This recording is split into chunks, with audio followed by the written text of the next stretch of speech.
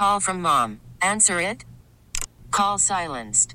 Instacart knows nothing gets between you and the game. That's why they make ordering from your couch easy.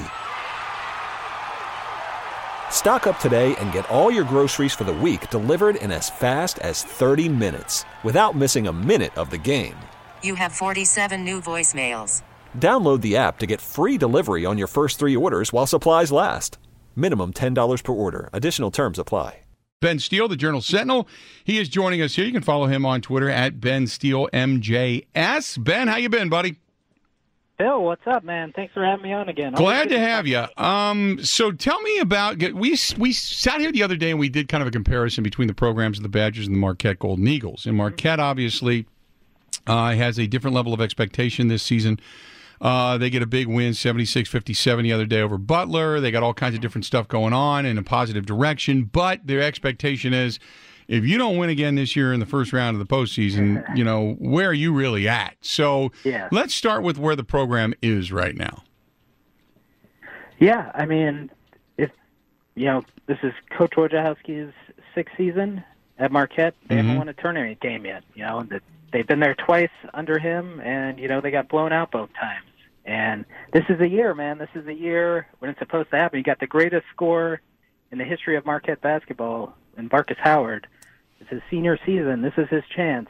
And the way they've been playing, they won 6 of 7, so things are trending in the right direction. And they got, you can't win You can't win NCAA tournament games until March. So all Marquette can do until then is set themselves up for a good seed, and they're definitely headed in that right direction. So, look, I agree with you on many of those levels. This team right now, give me the strength of the Big East. Big East looking to get 5-6 teams into the tournament right now. Big Ten, obviously, they're talking anywhere from 9 to 11, that type of thing. But how strong is the Big East overall, do you think? The Big East is really good. I mean, Big East and the Big Ten, those are the 2 best conferences in college basketball. Big East only has 10 teams, but 5 of them are in the AP top 25 right now, and that speaks to the strength of them. Even, you can look at DePaul, they're at the bottom of the Big East. They're 1-10. We can laugh at that record, but they got a lot of talent on that team. They got some legitimate NBA prospects on that team, and they've given they gave Marquette trouble. They gave Seton Hall, the number 1 team in the Big East, trouble. So, top to bottom, the Big East is as good as it gets. The team itself, the Hausers leave, Marcus Howard takes over. Give me the thoughts. I got into this discussion, might have been yesterday, as a matter of fact, I was sitting here talking about with Marcus Howard. Does Marcus Howard's presence allow those around him to develop? Well, if you certainly look at the last couple weeks, there's definitely been the emergence of the 2nd and 3rd and even 4th options for Marquette. Look, Marcus Howard, he's the top of every defensive scouting report of anybody that plays Marquette, and he gets a lot of defensive attention. And, he's still the nation's leading scorer despite all that. But you've seen in the last couple weeks the emergence of Kobe McEwen has been really clutch for Marquette in all these close games that they've had in the last couple weeks. Sakara Annam carried the team when Marcus went out against Xavier when they had to win in double overtime a couple weeks ago. The last game against Butler, Brendan Bailey, 4 or 5 on threes, 8 rebounds, just a really solid effort from him. So you're starting to see all the pieces come together because, Marcus is going to get a lot of attention, and there's going to be openings for other players, and they just need to take advantage of that. You mentioned Brendan Bailey, the other one, Jace Johnson. The fact that they've been very, very good. You wrote a story about them crashing the boards, but in addition to that, Brendan Bailey's giving you a few threes. They're giving you some different areas. Has this team, it's Marcus Howard and everybody else, but has this team accepted the roles that they are in? It seems like it. It seems like that, at least the last couple of weeks during this stretch when Marquette's won 6 or 7 games. I think Sakara Annam, I think he's one of the more underrated players in the Big East.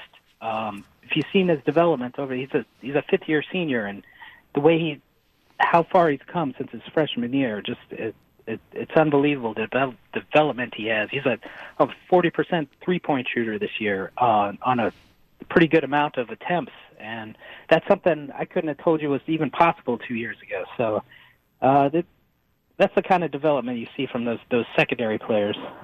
Big test coming up tomorrow night. They're going to be taking on Villanova. Now, Villanova, I know, has a few losses here in a row, but still, when you take on Villanova on the road, you get that win. That's a huge feather in your cap. That's one of those wins that later on down the road, when the tournament committee starts to look and say, okay, where are we going to seed you? That one could go a long way. And you said 5 of the 10 Big East teams ranked in the polls right now. So how big a game is this coming up tomorrow night?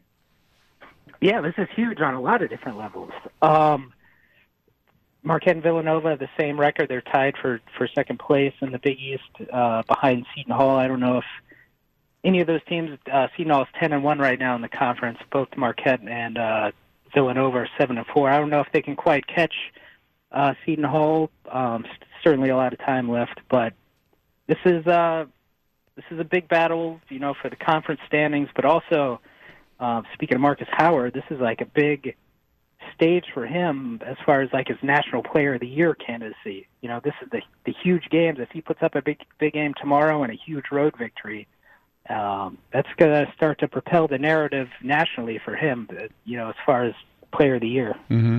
Hey, you were talking earlier, we were mentioning the guys that are crashing the boards. Defensively speaking, one of the things that was asked to me, and I'm going to ask you, if Marquette's got scoring prowess. We all know that. For years, this team couldn't hit beyond the arc. Now they can do nothing but. But the question then becomes, in a tight ball game in which teams, and once you get to the tournament, it usually isn't run and gun. They start to slow it down, and you kind of work a half-court offense. How good defensively are they to be able to stymie a half-court offense when things begin to slow down towards the postseason? This team had a lot of problems defensively first few games of the Big East. But they're coming off their best defensive performance of the year against Butler. Butler's a good team, and Marquette held them to 38% shooting.